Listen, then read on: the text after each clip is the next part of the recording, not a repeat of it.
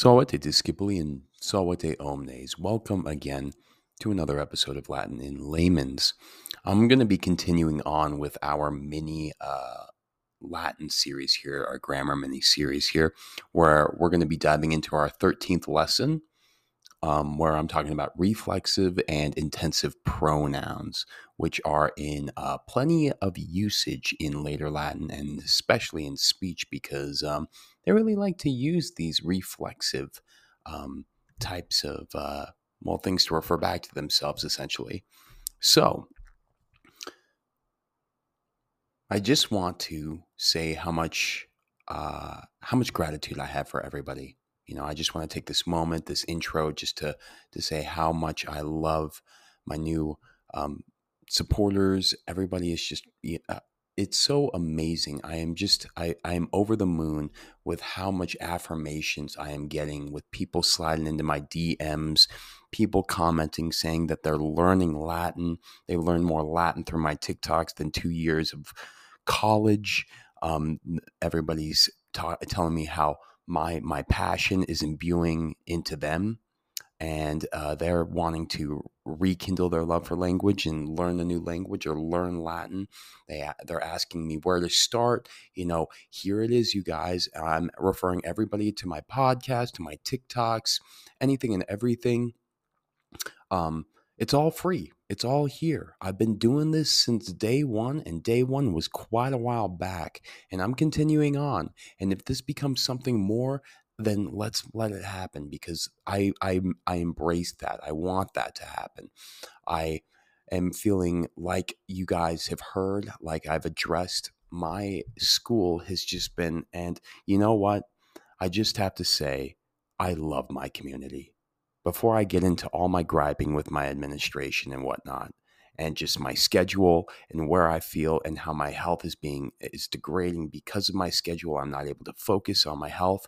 You know what? Aside from all of that, my community that I am surrounded by is amazing. I have never felt so much love and just in being embraced by people that truly care about me because I guess they've seen how I truly care about them.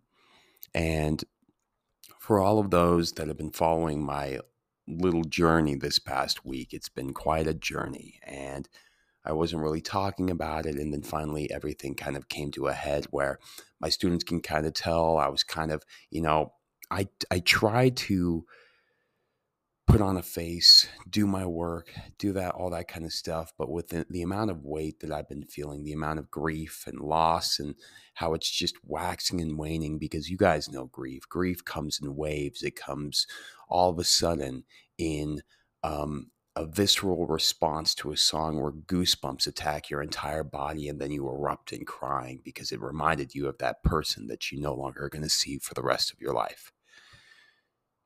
Or that creature.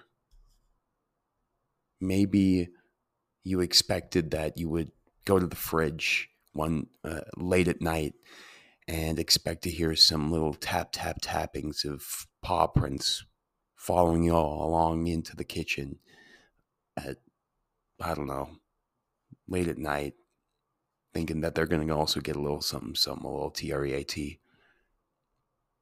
Because this past week, well, it really started last week where my parents had notified me about my cousin being put on intubation, aka basically not being able to breathe by himself and having to rely on life support due to a metastasized tumor that had recurred, a brain tumor.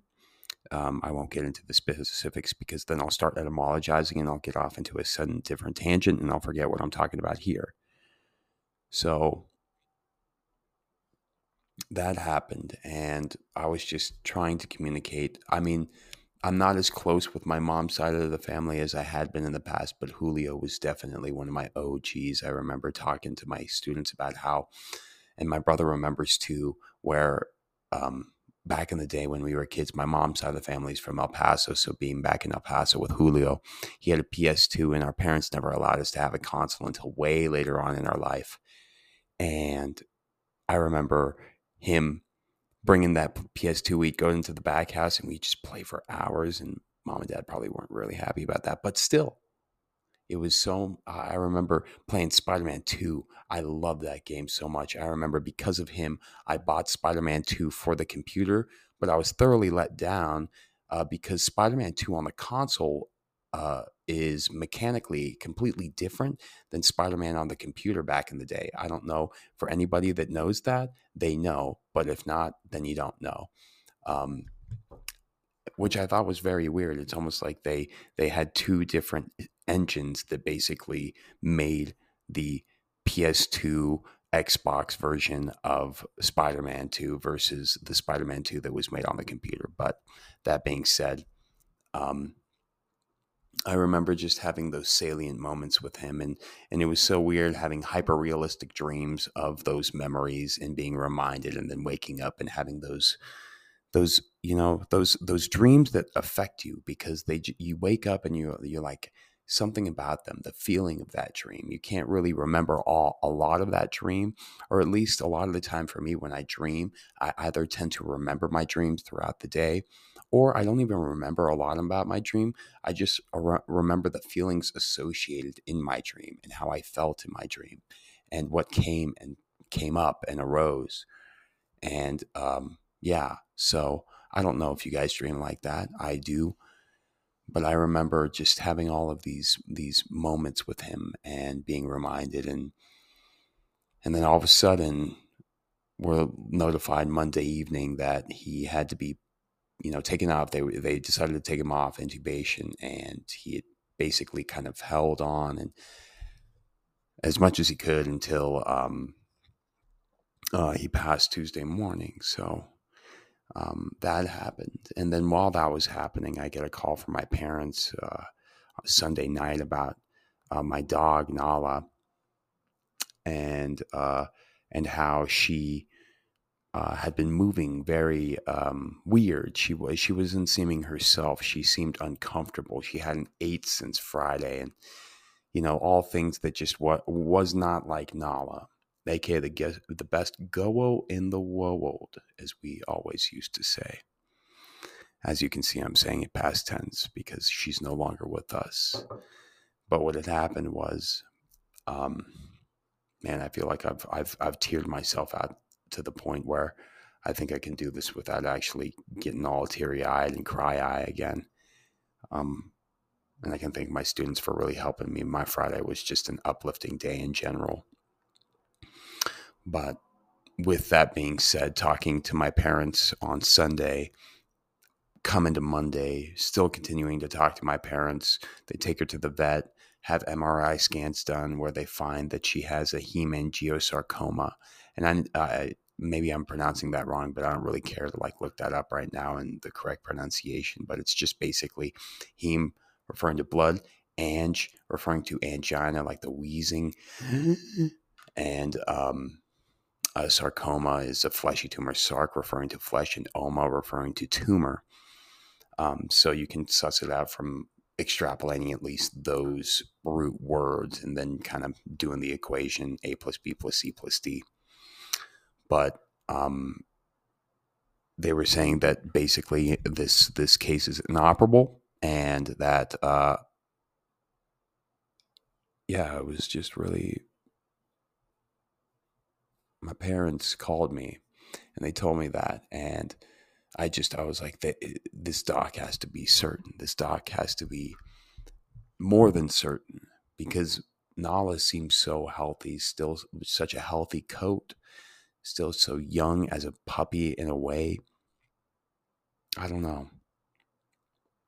And so they had decided with all that information gathered, that we were going to have to put her down on Friday. And I'm not there physically with Nala. I can't be there. I'm here in Colorado. I can't go back down to Santa Fe with my parents and see and support, even though I want to so badly. And so time progresses, and Tuesday rolls around, and we're still talking about Nala's condition. And my dad is just mentioning how she's just progressing very, very fast in a bad way, in a very negative way. and they kind of circle back with the doc, and they have to reschedule her um, uh, to be put down essentially um, Wednesday afternoon. And luckily, the one good out of that was that they were able to get it so that I was able to call them during my planning period when I was at school to say goodbye to my Nala. And it just really hurt to have from FaceTime. I had to go to, and I'm not a person that really FaceTimes at all. Like if you know me, you know that I don't FaceTime. Like I don't really know what that is. I don't that doesn't work. I don't do that often. And so I went from FaceTime, and then they wouldn't let me FaceTime anymore. So I went to the phone on the speaker, and I was just with her, and I tried to just let her know and let her know my voice and tell her how much I love her. And, you know, it just hurt still. It hurt a lot. And for those that know, they know. Because then she was gone. And here I am sitting in my classroom in my planning period at 3 o'clock. And I'm just sitting there. And I hadn't cried. Nothing had happened. And then all of a sudden, the words, all dogs go to heaven, just reverberated in my mind for some reason. And I broke down crying. And I broke down.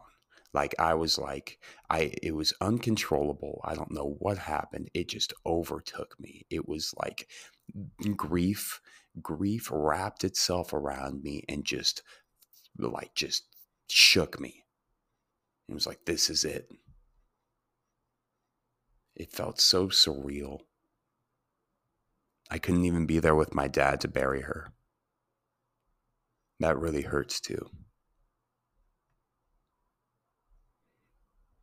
Now I'm getting all choked up again now. So I'm going to take a sec.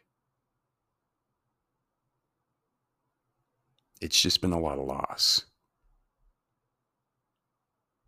And with everything else and how tired I've been and how my health has been kind of on the wayside with my schedule and my, I'm dog tired.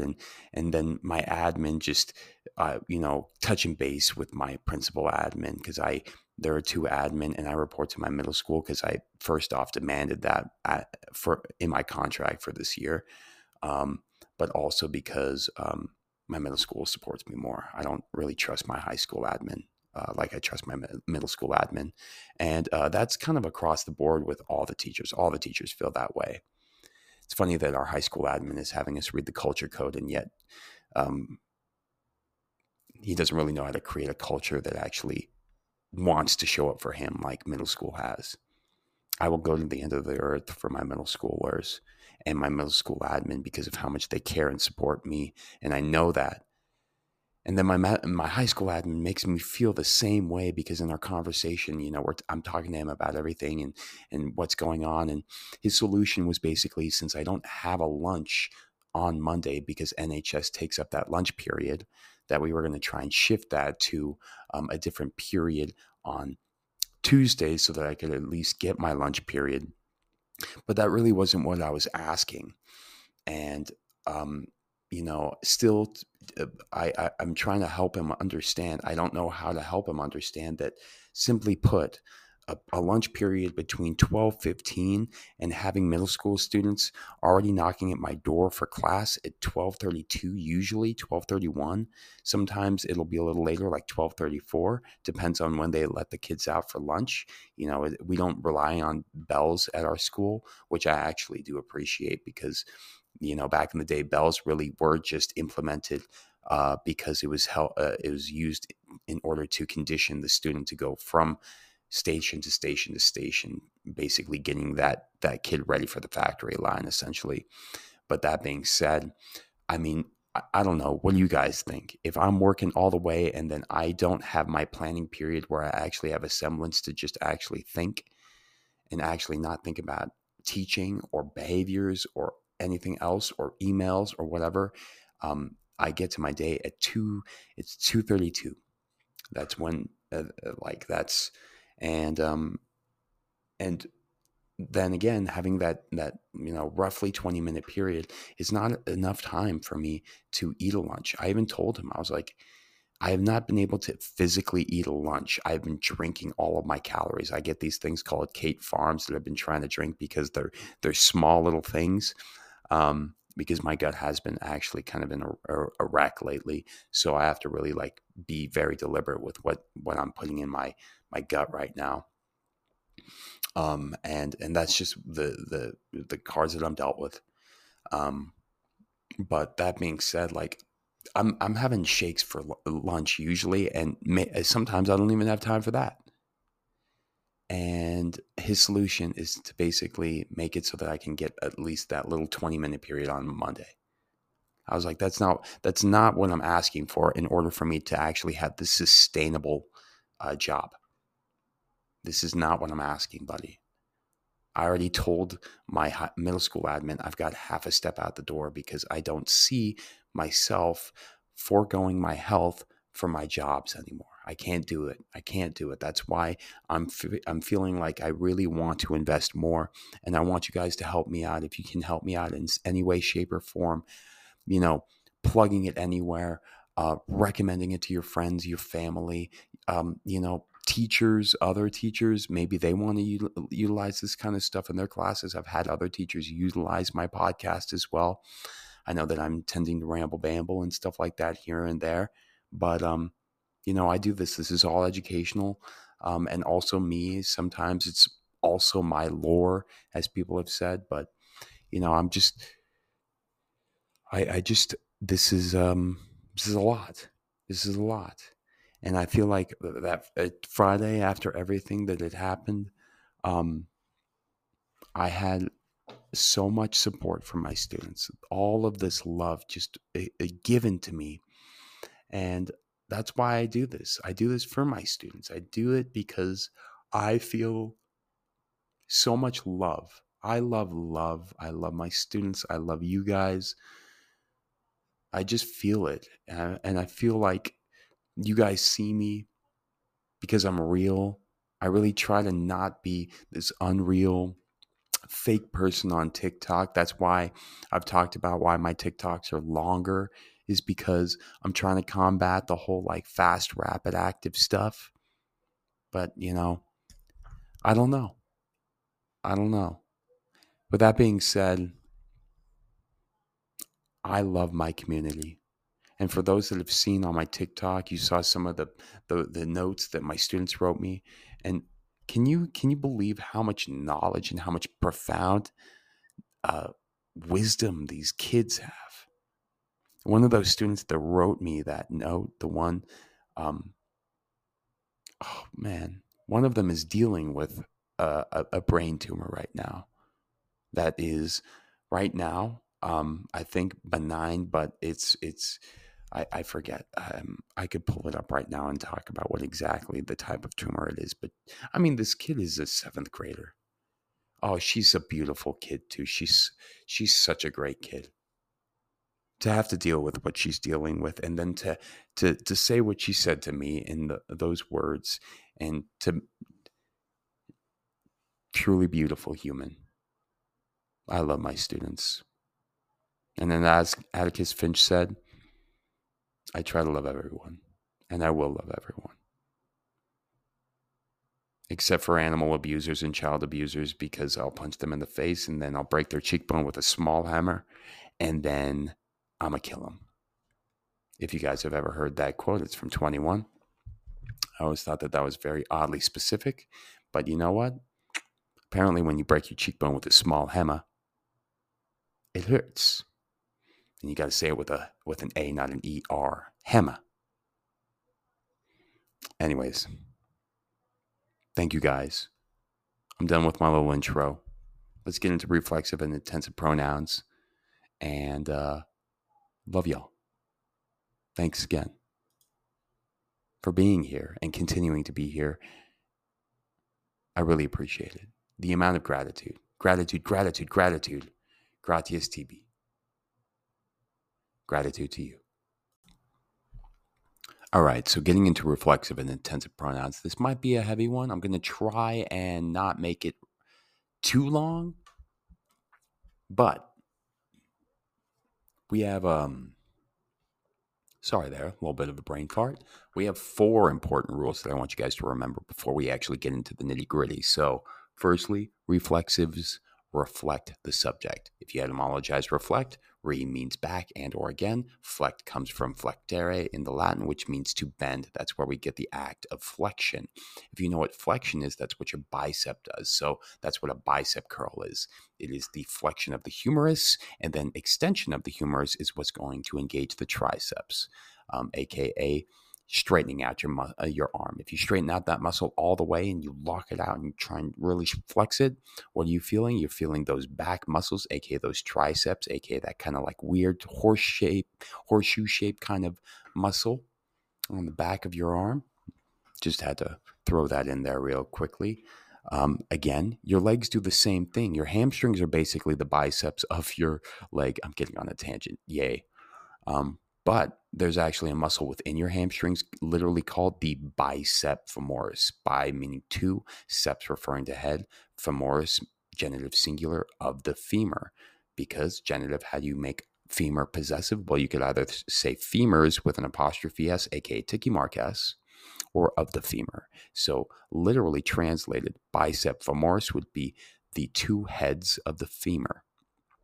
And what is it going to do? It's going to do the same thing that the bicep of your arm does. It's going to do flexion. So if you want to engage your hamstring, think about a hamstring curl. What are you doing? You're taking your leg from a locked position for the most part, and you're curling it behind you. And that's almost like a backwards bicep curl, right? And then if you straighten out your leg and you try and engage your quadriceps, that's extension. And that's where you see all of those 4 muscles, aka vastus lateralis, vastus intermedius, rectus femoris, and then vastus medialis. Medialis is the one, the teardrop muscle, the one that people mention a lot, very in terms of aesthetics. Whenever you're wearing shorts, you can kind of see that one pop out because it also aids in patellar stability. So definitely work on that one, because that one will help keep your patella tracking correctly. Because a lot of the time, your vastus lateralis, aka the quad on your outside, is way, way, way more prone to hypertrophy, aka hyper meaning high or excessive, trophy referring to nourishment, aka your vastus lateralis is more prone to growing than your vastus medialis. And when the outer quad takes over more so than the inner quad, it starts to lead to kind of like bad movement mechanics where your knees start to kind of cave in on themselves. We call that knee valgus a lot of the time. This can also happen through other things, but yeah, I just went on a tangent. So I got to go back to my first point here. Hopefully you enjoyed that little physiological lesson. Reflexives reflect the subject. That's the first point. Second point, reflexive forms must match the subject and person and number. And thirdly, English self or selves forms can refer to action which either affects oneself with an A, in which case they're reflexive, or is done in person, in which case they're intensive. And lastly, number 4, English intensives tend to follow directly what they refer to. English reflexives, however, as a rule, never do. So let's get on into it. Reflexive pronouns are pronouns really that refer back to the subject. So let's say that English overmarks these forms. So for instance, we say, I praise myself. Think about it for a second. You don't say to yourself, self, or you don't say self. You can just say, I praise me. And it means the same thing. So we overmark the reflexive by saying myself when we could just say me. In the same way, we say something like, you praise yourself, you could simply say, you praise you. And it would mean the same thing, right? The meaning of that sentence is still retained, but we're adding that self on to make it more reflexive. Only in the third person is the self form actually required. So when you think about it in any sentence and context, it is clear who I or you is, but it's not always clear who he is or she or it. That's because there can be two different he's being referred to, but you and I always know who we are when we're speaking with one another, aka each other. Does that make sense? I know pronouns are a really nuanced thing, especially in Latin, but I'm going to try and distill it as much as I can and make it as palatable as I can for you guys.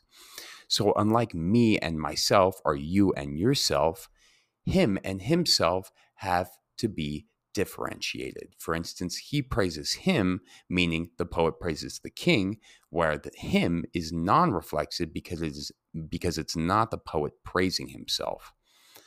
To make the sentence reflexive, you change him to himself and you change the thought of the sentence entirely, right? So instead of saying he praises him, you say he praises himself. Well, kind of means that the poet is really praising himself, aka the poet, not the king anymore. The same is true of the third person plural. For instance, they praise them, meaning the poets praise the kings, where them is non reflexive, but they praise themselves. The poets are praising the poets. Well, themselves is reflexive, and if they're praising themselves, then congratulations. You want a freaking monument? I don't know. It sounds like you guys maybe need to step off your high horse a little bit.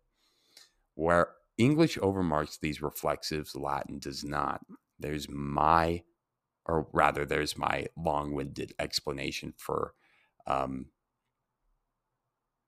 rather really nuanced thing. So I hope that makes a little bit of sense as we go in here real quickly as I get a little sippity sip. So for example, Latin says me laudo, I praise me, literally meaning I praise myself, or te laudas, you praise you, meaning you praise yourself. Notice that you can tell whether a pronoun is reflexive or it has the same, rather, if it has the same person and number as the subject. So, for instance, the te in a sentence like te laudo, I praise you, cannot be reflexive because te has a different person. It's second person from the subject embedded in the form laudo, which is first person, right? That O ending equals I.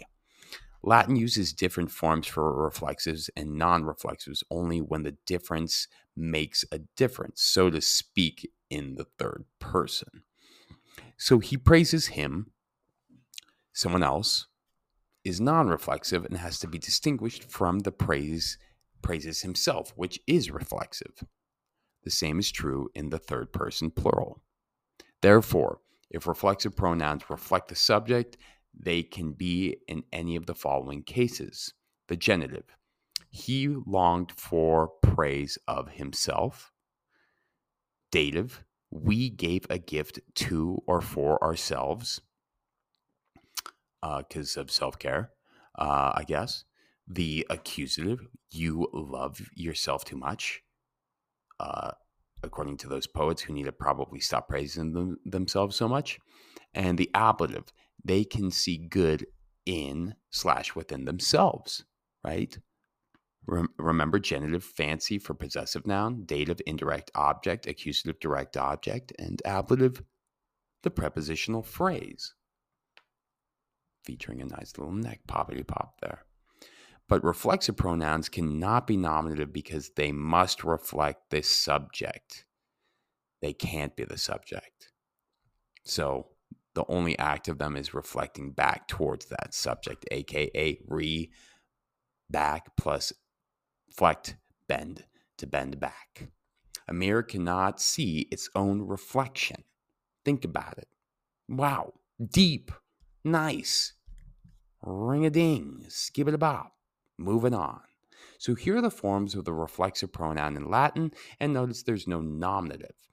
And also notice that in the first and second person singular and plural, there are no forms to memorize, because in those persons and numbers, the reflexive pronouns are the same as the personal pronouns. And the only form you'll have to memorize here is the third person reflexive pronoun sui, sibi, se. Sui, sibi, say. Note that Latin makes no distinction between the singular and the plural of the third person reflexive pronoun because the subject makes it clear that sui, sibi, say refers to. If the subject is he, sui, sibi, say has to mean himself. If the subject is she, it has to mean herself, it, itself, and they, themselves. Makes sense? Hopefully. One last thing to note, though, about the reflexive pronouns, that is that when it is the object of the preposition cum, it will behave the same way that the pronouns me, te, nobis, and wobis do, right? Remember, we actually put them together. We call that assimilation. You throw those two together, it will reverse the usual order of the preposition and the object and form a single word. So say would be se cum instead of cum se, meaning with himself, with herself, with itself, or with themselves.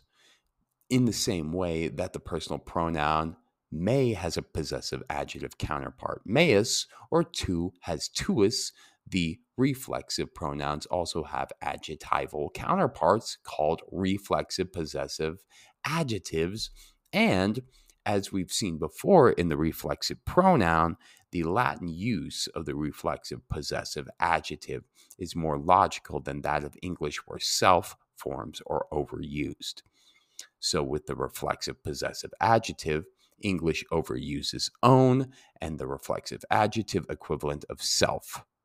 That is where English will say, I have my own book. Own is unnecessary. Latin will just say, I have my book. So we're trying to use less words to retain the same meaning, essentially, right? But also reflexive, I kind of make it a little bit more wordy when it doesn't need to be wordy, in my opinion. But moving on. For instance, he has his own book. His own, as the reflexive form, means that the king has his own, aka the king's book, as opposed to he has his, that is someone else's, book, meaning the king has the poet's book. In which case, his is non-reflexive. Does that make sense? Because that means that unlike in that first and second person, in the third person, there needs to be a special reflexive possessive adjective. And there is suis, sua, suum, meaning his, hers, its, their own, right? Suis can, and that declines as either the first declension, a, for feminine, or us in the second declension masculine, us, e, o, and then second declension neuter, e, o, and so on and so forth. So, for instance, let's take a Latin sentence here. Rex suos libros habet, which means the king has his own books.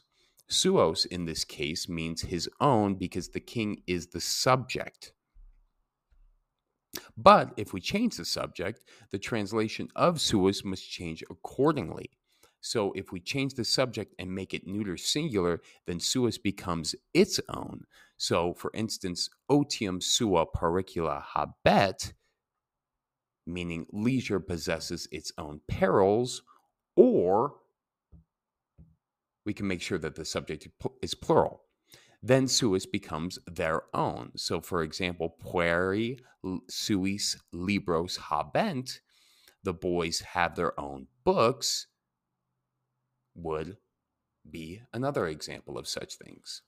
Did you notice that the endings of suos, particularly their number and gender, had nothing to do with the translation of suus with a us, suos with an os, right? Os meaning the accusative plural masculine. So, for instance, leisure possesses its own perils. The proper form of suis there, sua, is plural because the adjective agrees with pericula. But because suis is reflexive and reflects back to the singular subject, otium, which is leisure in this case, it's translated as its own, which brings home the all-important lesson that I talked about in the fourth lesson. And I've been trying to drive into your brains ever since, that the endings on Latin nouns are adjectival and are directional. Well, Latin adjectives are directional, essentially. I said that a little wordy. I'll say it again. The endings on Latin adjectives are directional. Get that in your head. Underline that. The endings on Latin adjectives are directional. They simply tell you what noun to take the adjective with. Nowhere else is the lesson more important than here with the reflexive possessive adjectives. So let's take another example, for instance. Rex nihil sui filii dedit.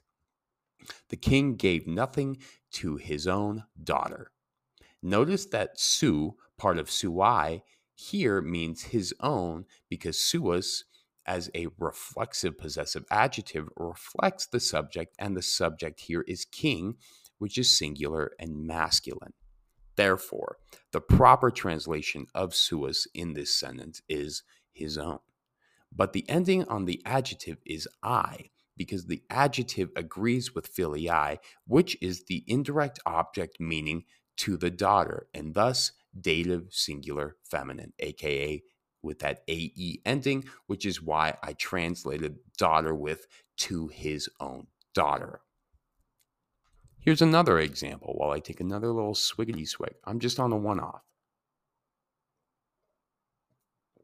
When I go, I don't want to stop, but I got to make sure also because Spotify for podcasters films in 30-minute segments. And if I go past the 30 minutes and I don't see that I've gone past it, then I start talking to myself and I don't realize that I'm actually not recording anymore. So that's okay because we've only been doing it for now almost 17 minutes. So let's continue on. Example, Ilia culpas filiorum suorum vidit. That woman saw the faults of her own sons. Culpas means faults. That's where we get mea culpa from. I don't know why I stuttered on that.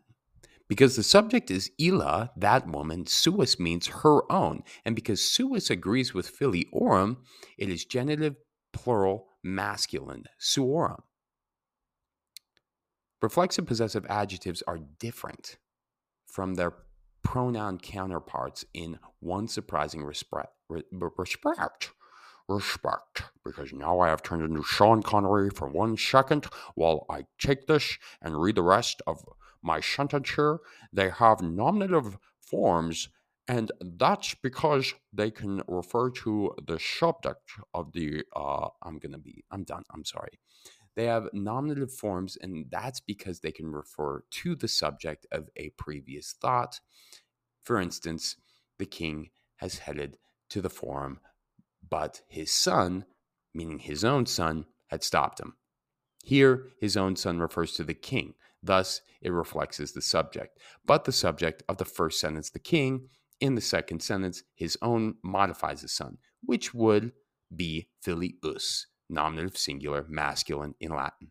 Thus, the form of the reflexive possessive adjectives in the second sentence must be suis,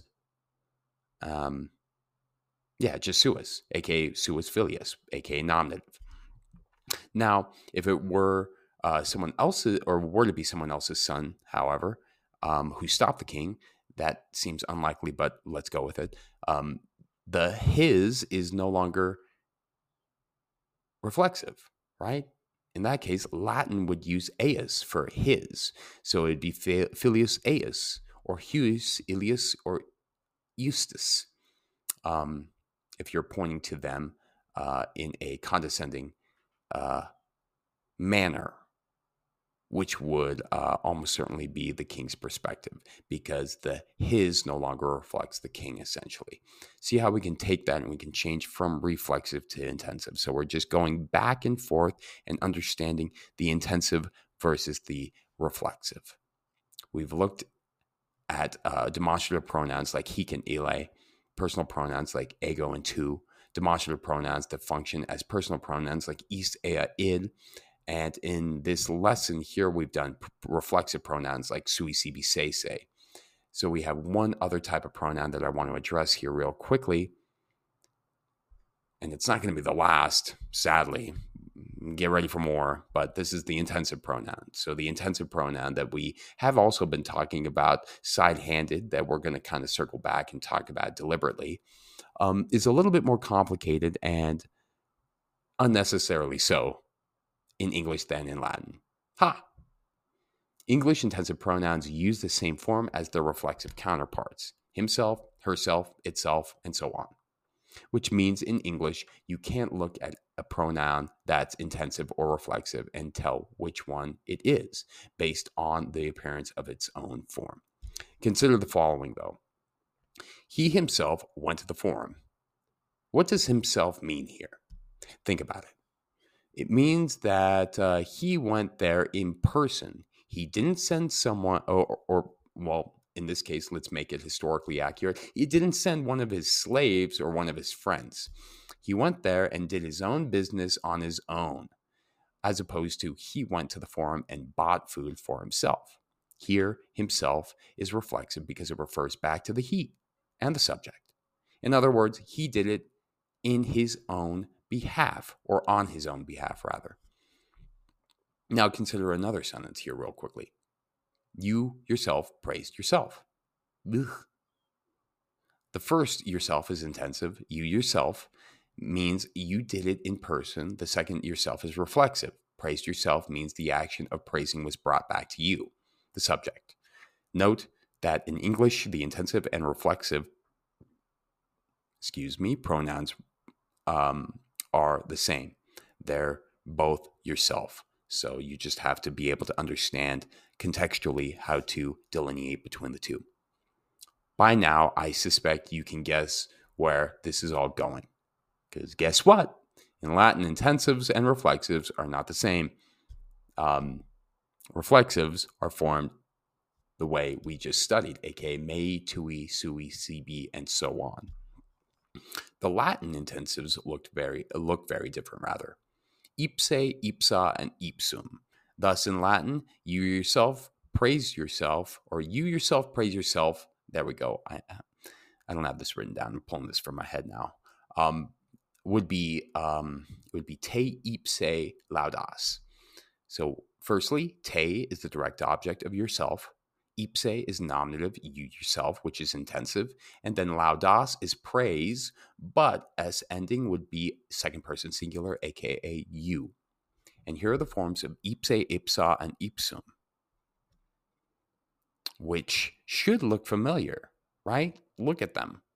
The endings are virtually identical to ile, ila, and ilud. The only difference, the irregular D, the ending of the neuter nominative and accusative singular of ilud, is missing in ipse, ipsa, ipsum. And who can complain about that, really, in my opinion? So, for instance, the nominative singular masculine ipse is perfectly predictable if you would compare it to ile. And by now, you should be used to that mandatory long mark on the ablative singular feminine of any form which follows that first declension. In first declension, or anything like it, this macron is mandatory because it distinguishes the ablative singular feminine from its nominative singular counterpart, as well as the neuter nominative and accusative plural forms, which, hint, hint, wink, wink, are always the same. Neuter nominative and accusative forms are always the same. It's always nice. I love patterns. Ile also should lead you to expect a genitive singular ending in ius and a dative singular ending in I, which is exactly what you would get. Ipsius and then ipsi. Thus, the real challenge here is not the Latin, but the English, in particular, differentiating between the intensive and reflexive forms. So, for starters, they mean different things, right? Intensives intensify. Reflexives reflect. Intensives, they mean in person. Reflexives mean they bend back. They reflect back. They refer back to the subject. But there's another pattern that can help you as well, while I get another swiggy swig. In English, intensives tend to follow directly the word that they go with. So, for example, the woman herself brought food, or the Romans themselves built a city. In both examples, the intensive forms herself and themselves denote that the woman And the Romans did these actions in person. Note also that in both sentences, the self form follows directly the noun it intensifies. On the other hand, while reflexives in English have the same forms as intensives, both using self, the use of the reflexive is very different, and so is the placement in the sentence. Firstly, they almost never follow directly after the word they reflect, aka the subject. And secondly, instead, there is almost always a verb between them and the subject. So, taking the same two sentences, I can turn an intensive self form into a reflexive self form simply by moving it in the sentence. In the first sentence, putting the verb brought in between woman and herself changes it from an intensive form, the woman herself, to a reflexive form, aka the woman brought herself food, meaning she brought it to herself now reflecting the subject. Notice that the meaning of the sentence changed entirely when we shifted the pronoun from intensive to reflexive. And notice that the same thing happens when you make the same changes in the second sentence. The Romans built themselves a city. Themselves is now reflexive. So when you see a verb between a self form and the thing it modifies, it's most likely reflexive, without one hideous exception. Consider the sentence, however. The Romans built the city themselves. There's a verb built between the subject Romans and the self form themselves. So, is themselves reflexive or intensive in this case? In other words, did the Romans do it to themselves? Did they build themselves?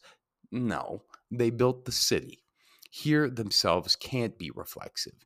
It must be intensive. It means in person. The Romans themselves built the city, not the Greek slaves. But there's a verb between the Romans and themselves. Themselves should be reflexive, but it's not. So there must be a weird idiom in English in which intensifies, I'm sorry, not intensifies, but intensives can be put at the end of the sentence and still refer to a noun earlier in the sentence, which means that the pattern in which intensives follow the noun they go with is only a tendency, not a rule. Darn it, barnacles. I like rules. But tendencies can also be nice as well. They can be a little bit of some patterns, but it's kind of annoying. I get it. Stupid English. If the Romans weren't still around, they'd probably conquer us and make us fix our intensives and reflexives, and I, for one, would shout "Makte," aka well done. Now, I'll go ahead and I'll leave it there because now I'm getting off on another tangent. But in all fairness to English, the meaning does distinguish self forms, but the English speaker, you yourself, always have to remember to ask yourself if any self you happen to run into is intensive or reflexive. So be sure to always do this. Itself, yourself, for yourself. Sorry, thought I'd just throw in that little meme there. And with that being said, I'm going to wrap it up there. And we made it within the 30-minute mark. Yep, 28 minutes and counting. So, thank you guys again. I appreciate you guys. And if you did make it this far, I hope you learned something new. I'm going to provide all of which I can in the show notes to help you out. Probably more so the examples that I went on in the latter half of the episode, talking about the differences between reflexive and intensive. But hey, let me know how I did.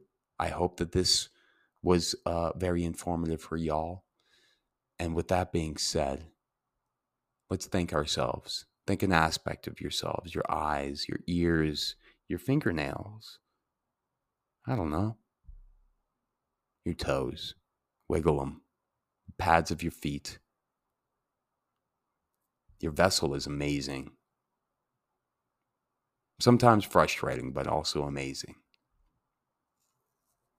And until next time, tempus est discedere.